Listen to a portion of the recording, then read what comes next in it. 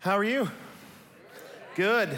Merry Christmas, or kind of Christmas. It's great to have you folks at all the other campuses join us. I am thrilled to be here at Rolling Meadows this morning. I've missed you guys a little bit. Some of you I've missed a little bit.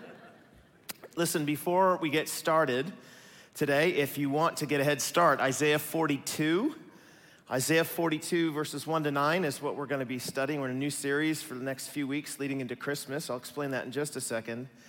While you're turning there, I just need to thank this church for something I've already noticed. If I had to describe Harvest Bible Chapel with one word in the 5 months I've been here, it is that this is a generous church. I mean that financially, but I also mean it in terms of love and time and commitment and heart. It's been a remarkable experience to witness it from somebody coming from the outside and being actually in many cases the object of your generosity. And so I'm really thrilled to be here because of that. I also say that because the end of the year, December is the time that most nonprofits end up making requests of people to kind of double down on their giving. A lot of businesses wait till the end of the year to find out how much money they've made this year, and so they end up tithing or giving a certain percentage. So we just want to encourage you to be considering the local church. Actually, just tell you the local church is what God's doing in the world, and we have a huge number of things that we're really excited about. Next year, we're going to be starting our leadership development program. We're going to be training pastors within the walls of Harvest Bible Chapel in partnership with Grace Theological Seminary. You'll hear more about that in the future. We're also going to be doing a lot of church planting. We've already struck up a partnership with a bunch of other Chicago churches to plant dozens and dozens and dozens of churches in Chicagoland and far afield. So we're really thrilled about it. We're going to be training pastors and sending them out and training leaders and sending them out and becoming a healthier and healthier in church because of it. So anyway, we need to kind of double our giving. Normally, we budget about $1 million a month, and so at the end of the year, we budget about $2 million because people are so accustomed to giving at the end of the year. So just want to commend that to you. If perhaps you've gotten behind on some of your giving, or perhaps you just feel that the Lord is going to touch your heart and ask you to give a little bit more. I'm just asking us to be who we are in the end, right? We are a generous people, and Christmas is a particular time when it comes to this sort of stuff. I don't know if you ever thought about, and the Apostle Paul gets an opportunity to motivate people to give to a collection that he's taking up for the poor in Jerusalem. He comes to the church and into the church in Corinth, and he says, look, here, I'm not going to tell you to give money because of the law. I'm not going to tell you to give money because God requires 10%, and that's what you need to give or whatever. He comes along and he says, listen, I just want you to consider that he who is rich became poor that you might become rich. That Jesus willingly gave up his place with God in heaven to come down and be born a servant. He was rich, became poor, so that you might become rich. And so Paul's basically saying, if you think about that long enough, it makes you think about your money very differently. That you who are rich, let's become poor so that people can become rich in Christ. Anyway, I commend that to you. Switch gears, Isaiah chapter 42, verses 1 to 9. The hardest part about Christmas, I think, is waiting. I grew up in a family where Christmas was a really, really big deal. We had the Advent calendar, which many of you have, which has the chocolates in it, right? Which made it, of course, fun, and you got to switch it every day. And, sometime in June the next year, you find that you forgot, December 16th, and now that chocolate's all white. This Advent calendar gives you a sense of, counting down. 15th day or the 16th day, and it tends to ramp up the expectation. You start playing Christmas music. Godly people play Christmas music after Thanksgiving. The rest of you wicked people do it ahead of that.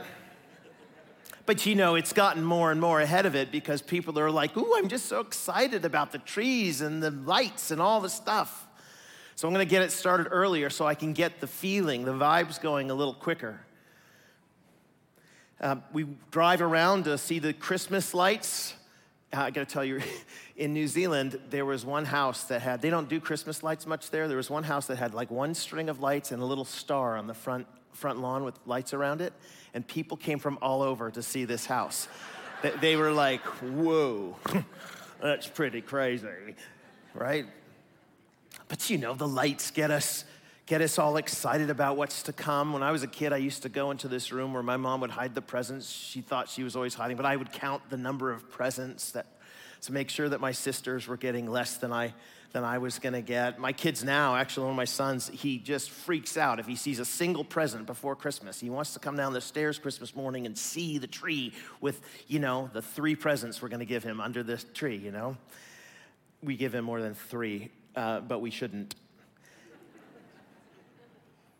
You know remember how hard it was to sleep Christmas Eve? Like some of you still are like that. Some of you kids are like, I know what you're talking about, man. Parents now, you don't feel that way at all because you're like, oh man, sleeping, I can do it because you're so tired from the season and you go to sleep and your kids wake you up at 4 a.m. Is it time yet? No, go back to bed. But then they sit on the edge and they shake and they go get their brothers and sisters up. Can I lay in bed with you until 7? Some people require their kids to stay at the edge of the stairs until 8 a.m. or whatever it is, and they get up and get their coffee. There's this expectation. When I was a kid, we started with our stockings, and everybody would open stuff. My mom would always open the gift she got herself for her stocking, and she'd be like, ooh, look what I got. We would have presents, and then we'd eat this thing called sausage souffle because we're Christians. I don't know what, some of you don't apparently, eat the sausage souffle. You're gonna have to start or you're not gonna make it to heaven.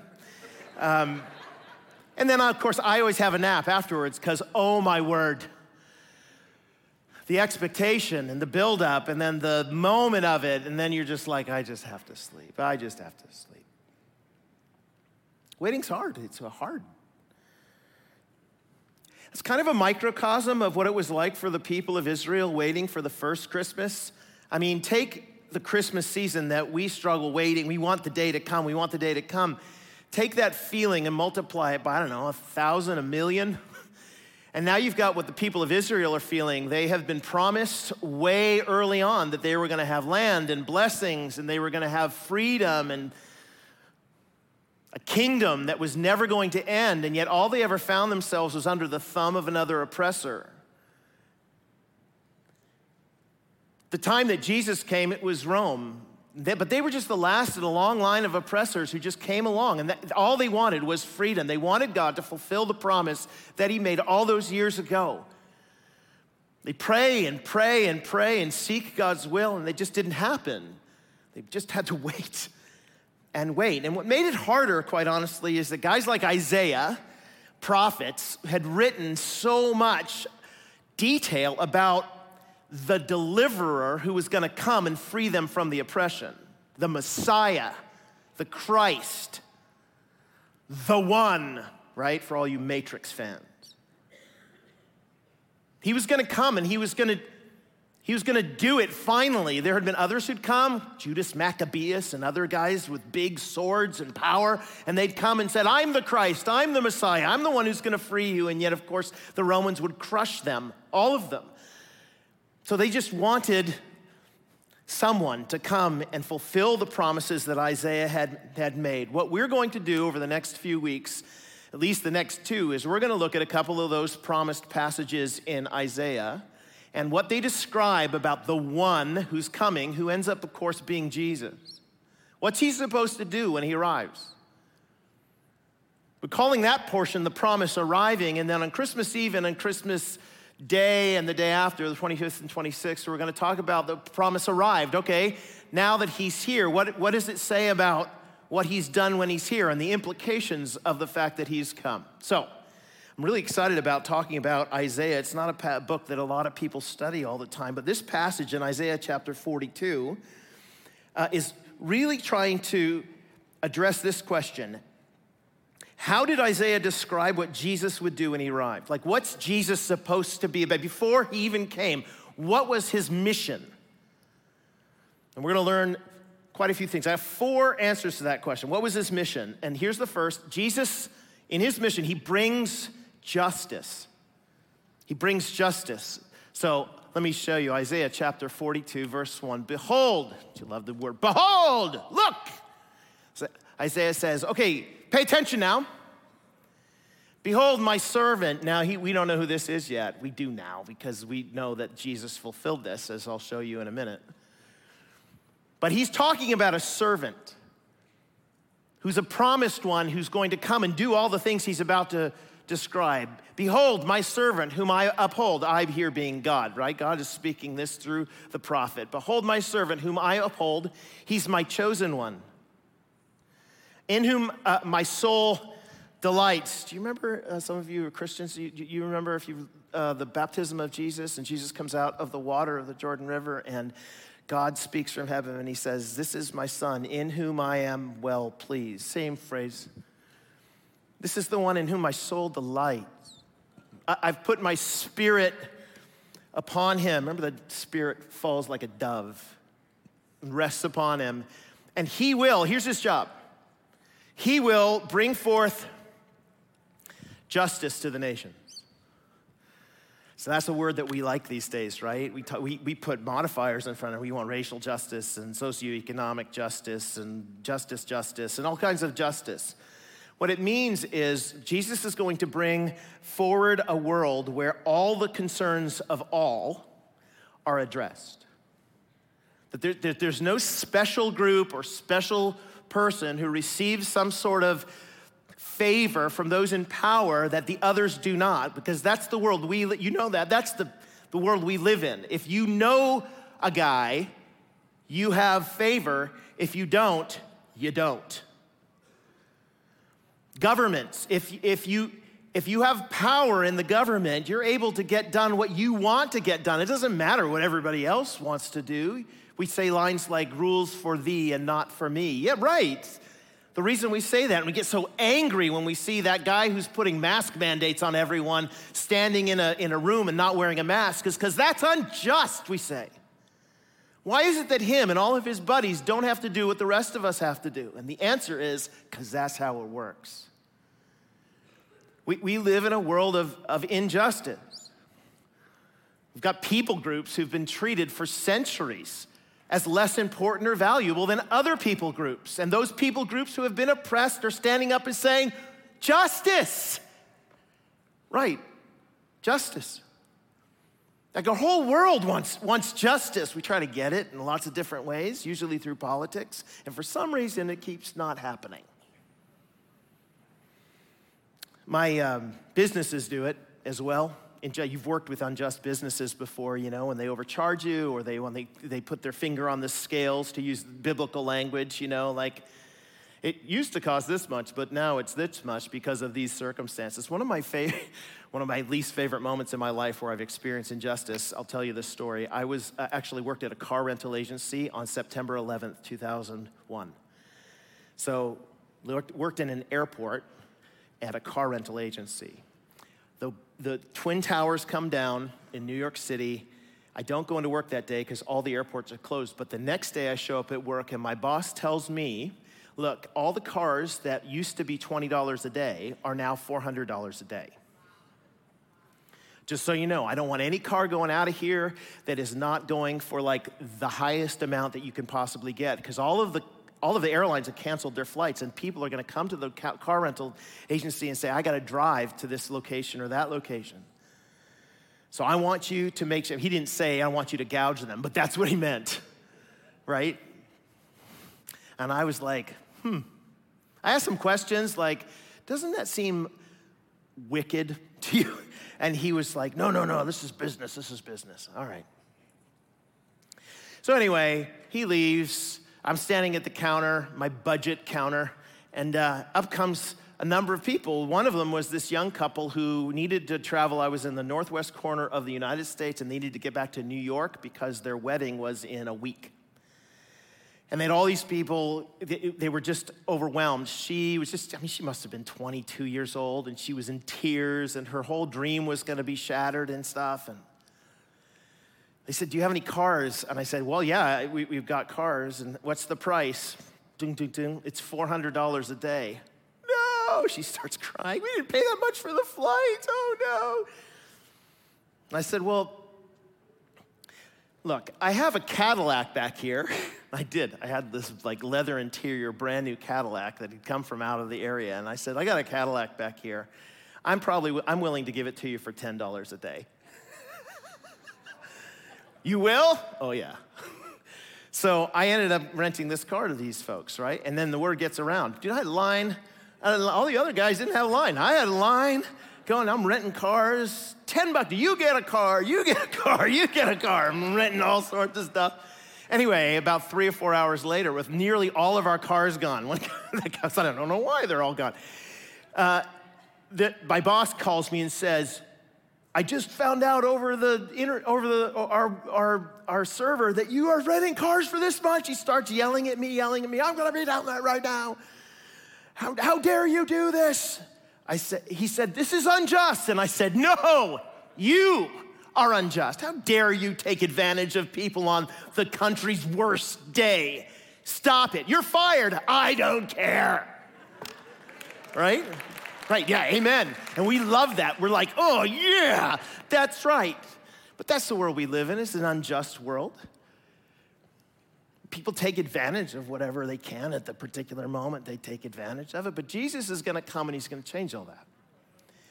He's going to bring justice to the nations. All those who are oppressed will no longer be oppressed. He will bring justice to the nations. Notice, though, how he brings it. Now, you and I, when we first start thinking, oh, how do you bring justice? You know how you bring it? With a gun, boy. That's how you bring justice, right? With a big sword and a hammer and a big voice. And I'm gonna get, you're like an army. Because you want to force those unjust people to do your bidding. That's the way we do it in the world. If I want to bring justice, I bring my political agenda in and I crush the opposition. But notice what Jesus does. He won't cry aloud or lift up his voice or make it heard in the street. I remember a baseball coach I had when I was little, and every time he made a mistake, he'd be like, what's wrong with you? Why are you doing that? All his veins popping out all over the place. If you don't get any better, I'm gonna pull you out of there and put Joey in there and he stinks. And that's the way you get people to do what you want, right? Is you yell at them, you belittle them, you force them into it. Jesus, he's not gonna do that. He's not gonna cry aloud or lift up his voice or make it heard in the street. Look, a bruised reed he won't break. So if the wind has come and it's bent a reed and knocked it over a little bit, instead of coming and uprooting that thing, he's not gonna do that. He's gonna come and he's gonna try to restore that thing. A faintly burning wick. When the candle's basically done at the end and you're like, I gotta get rid of it, we throw it out. He's not gonna throw it out. He won't quench that. He will instead faithfully bring forth justice. He won't grow faint or be discouraged till he has established, you notice his point over and over again, justice in the earth and the coastlands. Wait for his law. Look, like I said, normally rulers come and they try to beat the snot out of people and use brute force to bring forth their justice. They smash things and then they rebuild them, but Jesus won't do that. In fact, John Oswalt, one of the commentators on this passage, he said it really well. He said, God's answer to the oppressors of the world is not more oppression, nor is his answer to the arrogance more arrogance. Rather, in quietness and humility, he will take all of the evil into himself and he will return only grace. What a difference, right? Like when one political party comes in, it's like you oppressed us. Now we're oppressing you. But Jesus, that's not, no.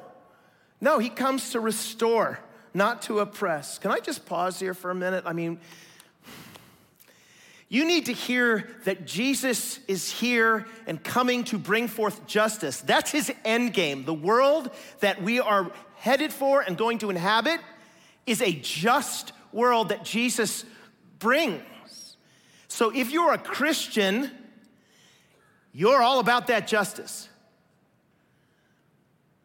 You're all about that justice. We are justice people. Let me explain to you what I mean by this. Here's the hard question you have to ask, right? So if this is talking about the coming of Jesus when he was born, why is it that when Jesus comes and he's born, he doesn't bring justice? I mean, here we are, we're a long time after that, 2,000 years after it, and still we're dealing with injustice. So what, did it not work? Did he fail? No, I'm going to draw you a picture. Ready for some theology? This is a diagram that is going to help the Bible make massive amounts of sense to you. Okay, so we're pulling back to 30,000 feet, and I'm going to drop down what God's doing in the world right now. You ready? Okay, I'm ready. This is good stuff right here. I'm just gonna tell you, right? Okay, so here you go.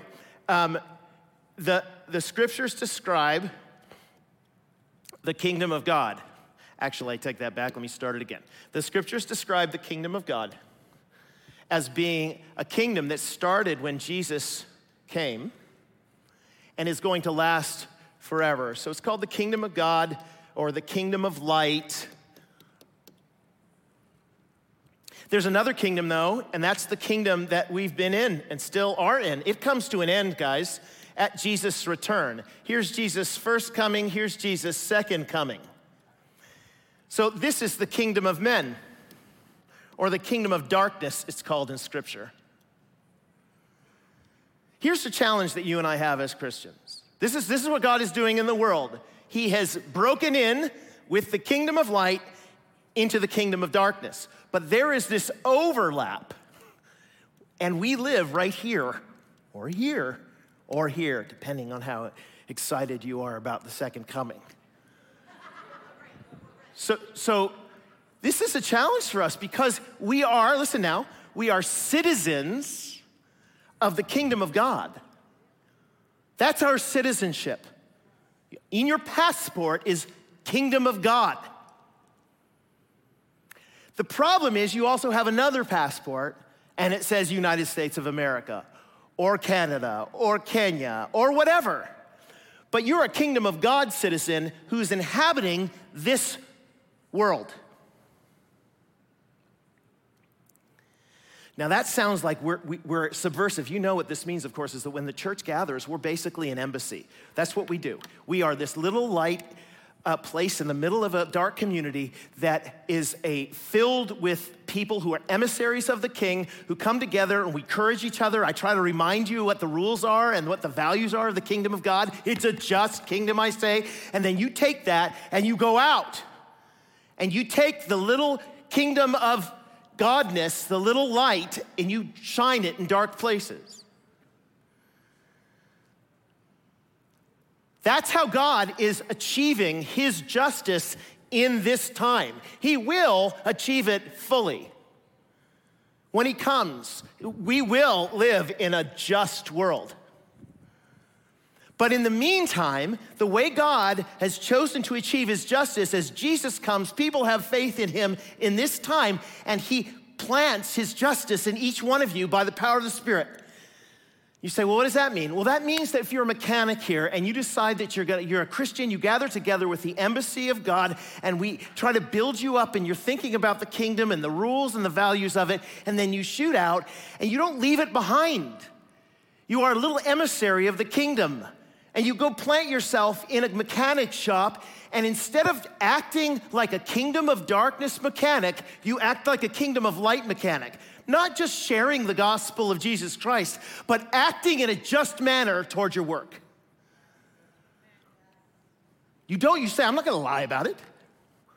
If you're a lawyer, you say, I'm here to bring the reign of Christ. I'm here to bring the light of Christ to bear in this dark place. And that involves, yes, preaching and proclamation of the gospel, but even so, it still means living out kingdom life. And some people are gonna hate it. You're gonna be the aroma of death to some. But to some, you'll be the aroma of life. Whole subcultures can be redeemed through you being planted as a kingdom of justice and light, kingdom of God representative in that place. And that's God's mission for you here and now as we await his second coming. Second, first, Jesus brings justice. Second, Jesus brings blessing. Let's look at verse 5. Ooh, look at that go away. That's fun. Thus says God the Lord, who created the heavens and stretched them out, who spread out the earth and what comes from it, who gives breath to the people on it and the spirit to those who walk in it. I am the Lord. He's speaking now to the servant, right? He described who he was. I'm the creator God.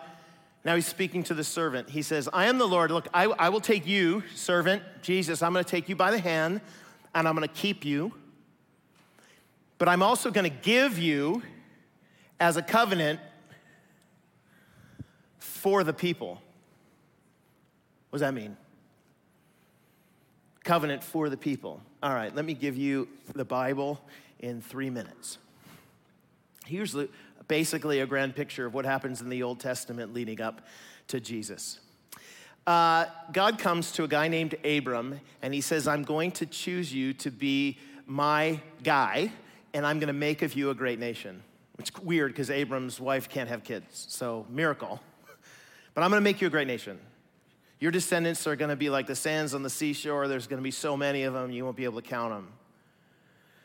And he does. God comes and he makes Abram that. He has some requires for Abram, though. In fact, he wants to enter a covenant with him, a contract. I'm going to do this for you. I'm going to give you land and blessing and all sorts of cool stuff, Abram. I need you to obey me. I need you to follow me, okay? God makes this promise, and he commits himself to it. Well, you know what happens. Abram starts out, and he's following God for a while, but after a while, you know what it's like. We're prone to wander, and so he starts wandering off, and his progeny, his descendants start wandering off away from the Lord. But the Lord, who made a commitment to Abram, decides, listen, I'm not going to let you just go down there and not experience the blessings of the covenant I've made with you. I'm actually going to chase you down. So he chases him down. Come back here. Come here. Come here. Okay, let's restore this. He sends a prophet. The prophet calls them back, and they restore repentance. There they are. They're with God again, and then they start like a stupid sheep, start going the other way. And okay, you're getting near a cliff there. Come back here. And the Lord keeps pursuing and keeps pursuing and keeps pursuing. But the problem and the reason that the people can't experience the joy and benefits and the blessings of the covenant is because they're unable to uphold the obedience necessary to do that. They can't fulfill their side of the bargain, the contract. What they need is somebody to come and like represent them. Maybe somebody who's Jewish who can come and represent them as a whole nation and accomplish what they as a nation can't do. He can accomplish it himself, and somehow his work is then distributed to all of them somehow. We need a substitute. And God says, yes, that's exactly right. And so enter Jesus, born of a virgin. He comes, and when he starts his ministry, he does some really interesting things. Like, he ends up gathering 12 disciples around him. Why is he getting 12? Where's the 12 nations, or the 12 tribes of Israel, right? And so he's baptized in a river, just like the people were baptized in the sea. And when he comes up out of the river, he goes and spends 40 days in the wilderness being tempted by Satan. That's an odd number. It sounds very much like the 40 years that the people were tempted in the desert, yes? Jesus is basically taking upon himself all of Israel, and he's basically saying, okay, I'm gonna put you all on my back, and I'm going to fulfill the law, I'm going to fulfill the covenant, so that everyone who is in me, by faith, is able to experience the blessings of that covenant. So here's an image that might help, okay? We, by faith, this is the beauty of this, is that this is extended not to just to Jews, but to Gentiles as well, like people like you and me. Jesus comes and says, look, I'm just gonna give this to everyone. Everyone, no matter where you're from, you're gonna access this covenant by faith. So here's an image that I've used before. I will use it again because it's as good as I can do. So you want to go to Hawaii? Of course you do. Like, who doesn't want to go to Hawaii? It's amazing, it's beautiful. Talk about blessings. Hawaii is like embodiment of blessings. The problem is we got to get there. We could swim. It's probably not gonna work, okay? We could row our boat, but you've seen Castaway, right? That didn't work. There's lots of different ways. We get on paddleboard maybe and start doing that paddle thing. You get tired. Like, no matter how hard you try, you on your own are unable to get to Hawaii. But there is this machine. There is this machine, but here's what's required. It has the ability to get to Hawaii. But the only way for you to get there is not by flying yourself, but by getting into the flying machine, right? You enter into it, you come into it, and in so doing, I don't know if you ever noticed this, you completely surrender yourself to it. Where it goes, you go. What it experiences, you're gonna experience, but you sit down and the pilot says, hey, relax, enjoy the flight. Now you can sit there and you can be doing this the whole time. Yeah, we're flying to Hawaii. Flying at an incredible rate of speed, right? It won't matter. You can work as hard as you want. You can run up and down it won't matter. It's not you who's getting you there. It's the plane that's getting you there. It's the submission. It's the faith you've placed in the machine and its capability to get you there. If you do this, you will arrive in Honolulu, get out the sun, and they'll put the little flowers around your neck. You do see that this is basically what Jesus is saying. I am headed toward blessing. I am the only way for you to get to the blessing, but it's gonna require something from you. And that is, you have to leave behind all of your approaches that you've taken up to this point to gain it. You can't get there. You're not good enough. So leave it all behind, get on the plane, sit down in the seat, sit back, relax, and enjoy the flight. So basically, God offers deliverance from judgment along with present and eternal blessing for all who put faith in his Son. Man, someone who gives a gift like that, think about that for a minute, that God has given his Son for your benefit that you might receive the blessings of the covenant, eternal blessings of the covenant. He gave his Son for that. Someone who gives you that kind of gift must love you a lot. Because you do know that the size of the gift really does indicate the size of love that people have, right? You know that. Like if I want to go and I want to date, I'm going to have a girl and I'm excited, 18 years old, and I'm going to give her a Christmas gift, and one of the options of the Christmas gift is a Starbucks card. Here's $10, you can get a single Starbucks. Or a diamond necklace. Like when she receives one of those, she's gonna think something different than if she receives the other, isn't she? She receives the Starbucks card, she's like, oh, thanks, I guess we'll get a coffee sometimes. If she gets the diamond necklace, she's like, well, hello.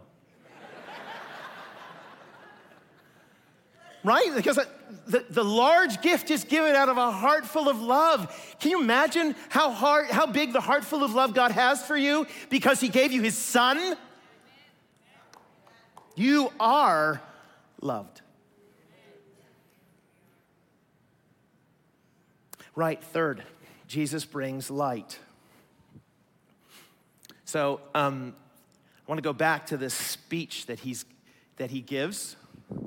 Verse 6, he says, I'm the Lord, I've called you in righteousness. He's speaking to the servant. I've called you in righteousness. I'll take you by the hand and I'll keep you. I'll give you as a covenant. That's what we just talked about for the people, but also a light for the nations. To open the eyes that are, notice the darkness, the blind, to bring about the prisoners from the dungeon, right? Those from the prisoners who sit in darkness. This image of Jesus being the light is so common, right? In the Bible. In fact, John himself, he really builds up on this. He said, in him was life, and the life was the light of men. The light shines in the darkness, and the darkness has not overcome it. So Jesus comes as a light in the midst of a massive dark, well, that's his image. This world is dark, both morally and spiritually. People are lost. Is what in the dark, you don't know where to go. You bump into everything. You don't know what's dangerous or what's safe. And Jesus comes and he sheds light so that you know where you're headed, where you came from, where the dangers are, and how it is that you can go forward in safety.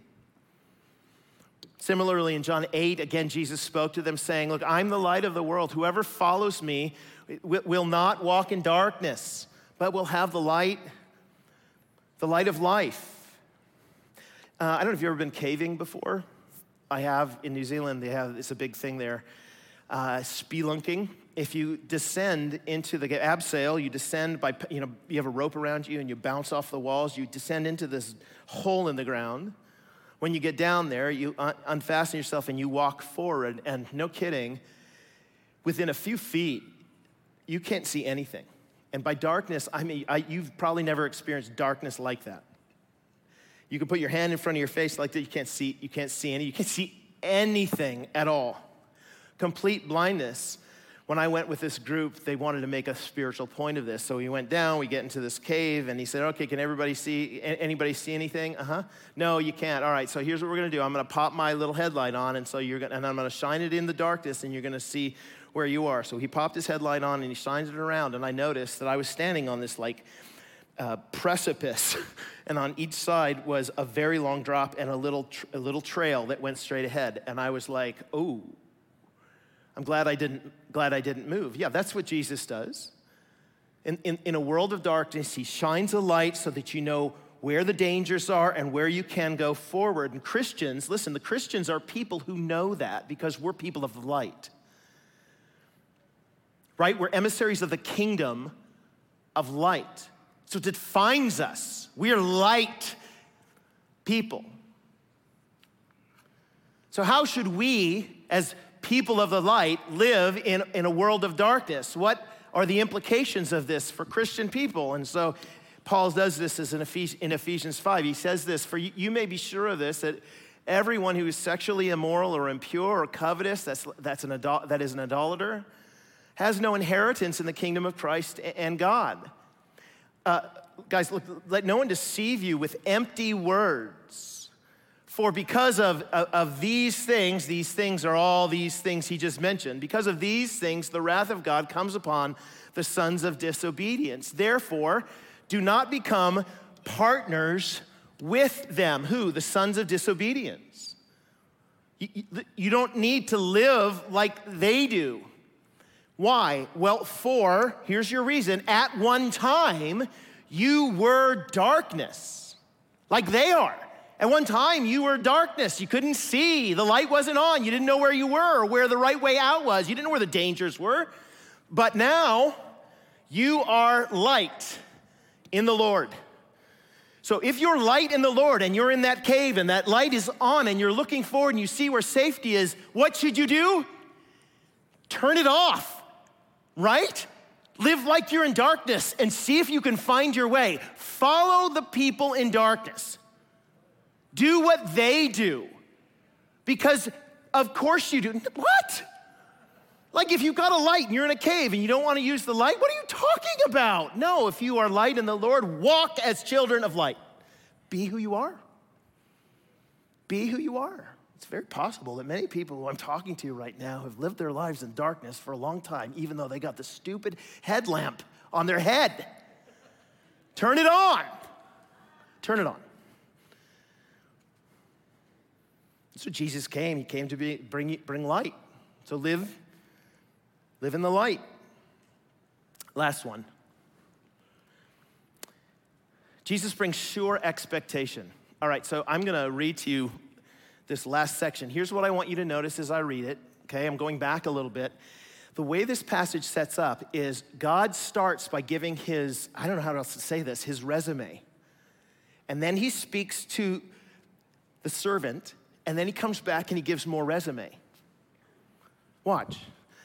Thus says God, the Lord. Who is he? Right? You can see him there. This is his bio. Who's the speaker going to be this year at the conference? Well, the Lord is. Who's he? Well, he's the one who created the heavens, and he stretched them out. He spread out the earth and what comes from it. He gives breath to the people on it and spirit to those who walk in it. By the way, there's nobody who exists anywhere. Even the blasphemer blasphemes with breath that God gave them. So there's nobody anywhere who doesn't exist apart from God. In him we move and have our being. So he sustains everybody. He's made everything, says Isaiah. And then he says to the servant, he says, I'm the Lord. I've called you in righteousness. I'll take you by the hand, keep you, give you as a covenant for the people, a light for the nations, to open the eyes that are blind, to bring out the prisoners from the dungeon, from the prison, those who sit in darkness.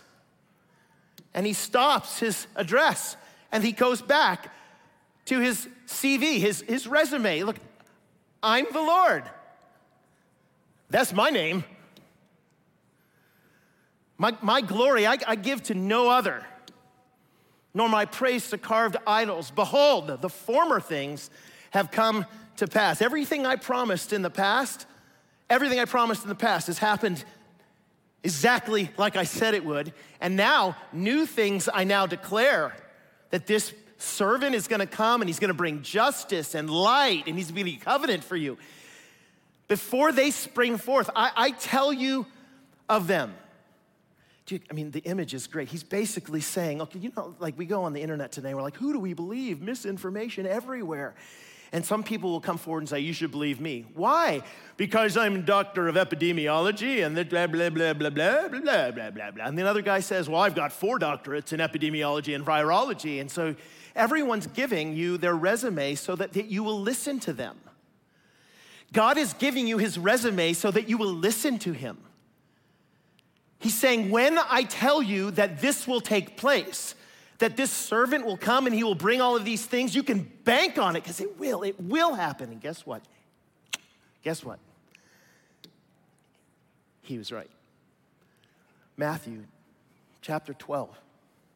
Pharisees are coming after Jesus. Jesus, aware of this, he withdrew from there, and many followed him, and he healed them all and ordered them not to make him known.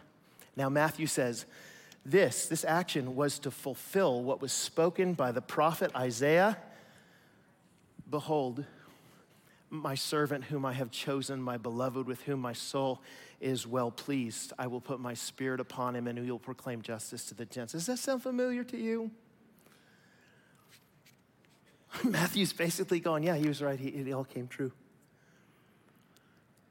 So here's the thing. I know it's difficult sometimes to believe that the descriptions God has for the coming age, for the kingdom of God, when it talks about justice and there will be no more tears, no more crying, no more pain. I know that all of that sounds sometimes too good to be true, because like guys, around us, the world is not like that. Even in the church, the world doesn't seem like that. So we start thinking, oh, that's never gonna happen. It's never gonna happen. But God's saying, listen, it happened once. I started it, and I'm gonna finish it. You can bank on it. So I'll finish with this. My friend, he's from Africa, and he spent a good long time wanting desperately to attend Moody Bible Institute. Like for years, he wrote letters to Moody to try to get in. He eventually got into the school, but he couldn't get a visa to come. And then he couldn't get the money to pay because he doesn't have any money. And then he couldn't for years. Remember, he told me that each and every day, I felt like the Lord was calling me to that I felt like I was gonna I had a vision, Jeff, in my head that I was going to stand at the door of the registrar of that school. But it never happened. It just, year after year, there were day after day, I would check the mail and it would never come. Wrote so many letters. Eventually, he gave up on it. He ended up marrying a Canadian. And he moved to Canada, and he started working at a church there. He and I became friends. I hired him at my church. He and I started to travel together sometimes to go and visit other churches and do conferences and things like that. We showed up in Chicago one time, probably about 5 or 6 years ago, and I said, well, what we should do is, I'm not knowing any of this, what we should do is we should go to Moody. And he kind of was silent, like, oh, okay. So we arrive at Moody, we're walking around, we come by the registrar's office, and he stops. And he stares at this door. And he starts to cry. And I said, what's going on? And I hate registrars too, but this is weird. Like, what are you doing? And he's like, I cannot tell you. I've dreamt about that, like literally this moment. And he told me the story about how he tried to get in, and he eventually is standing there, not in the way that he ever planned, but he's still there. He's still there in that moment. Everything that he believed God had promised him had come to fruition. Listen, you and I will have a day like that. If you are a believer in the Lord Jesus Christ, you will have a day where you stand before God and all that he has promised in his word will have come to fruition, and you will say to yourself, I am glad I continued. In the midst of the heartache and difficulty and pain, I'm glad that I continued so that I could see the fulfillment of my God's promise. So I don't know where you are this Christmas season. I don't know if things are really tough. I don't know if they're really great. I don't know if you're down because you don't know if this is all worth it. But I'm telling you, there will be a moment. And in that moment, God's justice will roll. His grace will envelop you. And you will be there for hundreds of thousands of years experiencing the faithfulness of your God. Patience and continued commitment will be rewarded. You can count on it. Amen? Let me pray. Father, I'm so thankful for your word, and I'm thankful for your grace, and I'm thankful for your power to accomplish the things that you have said. I'm thankful that I've had this moment in the embassy where I've been able to gather all the emissaries before we go out into the field where we are to take your justice and proclaim your word. I pray, Father, that you'd fill us with your spirit, give us a vision, a big vision for where it is that we are in this world, where this world is going, and the confidence that comes from knowing that our God has planned it from beginning to end, and he is big enough and powerful enough to see it through. So fill us, Father, with joy and confidence and hope. In Jesus' name, amen.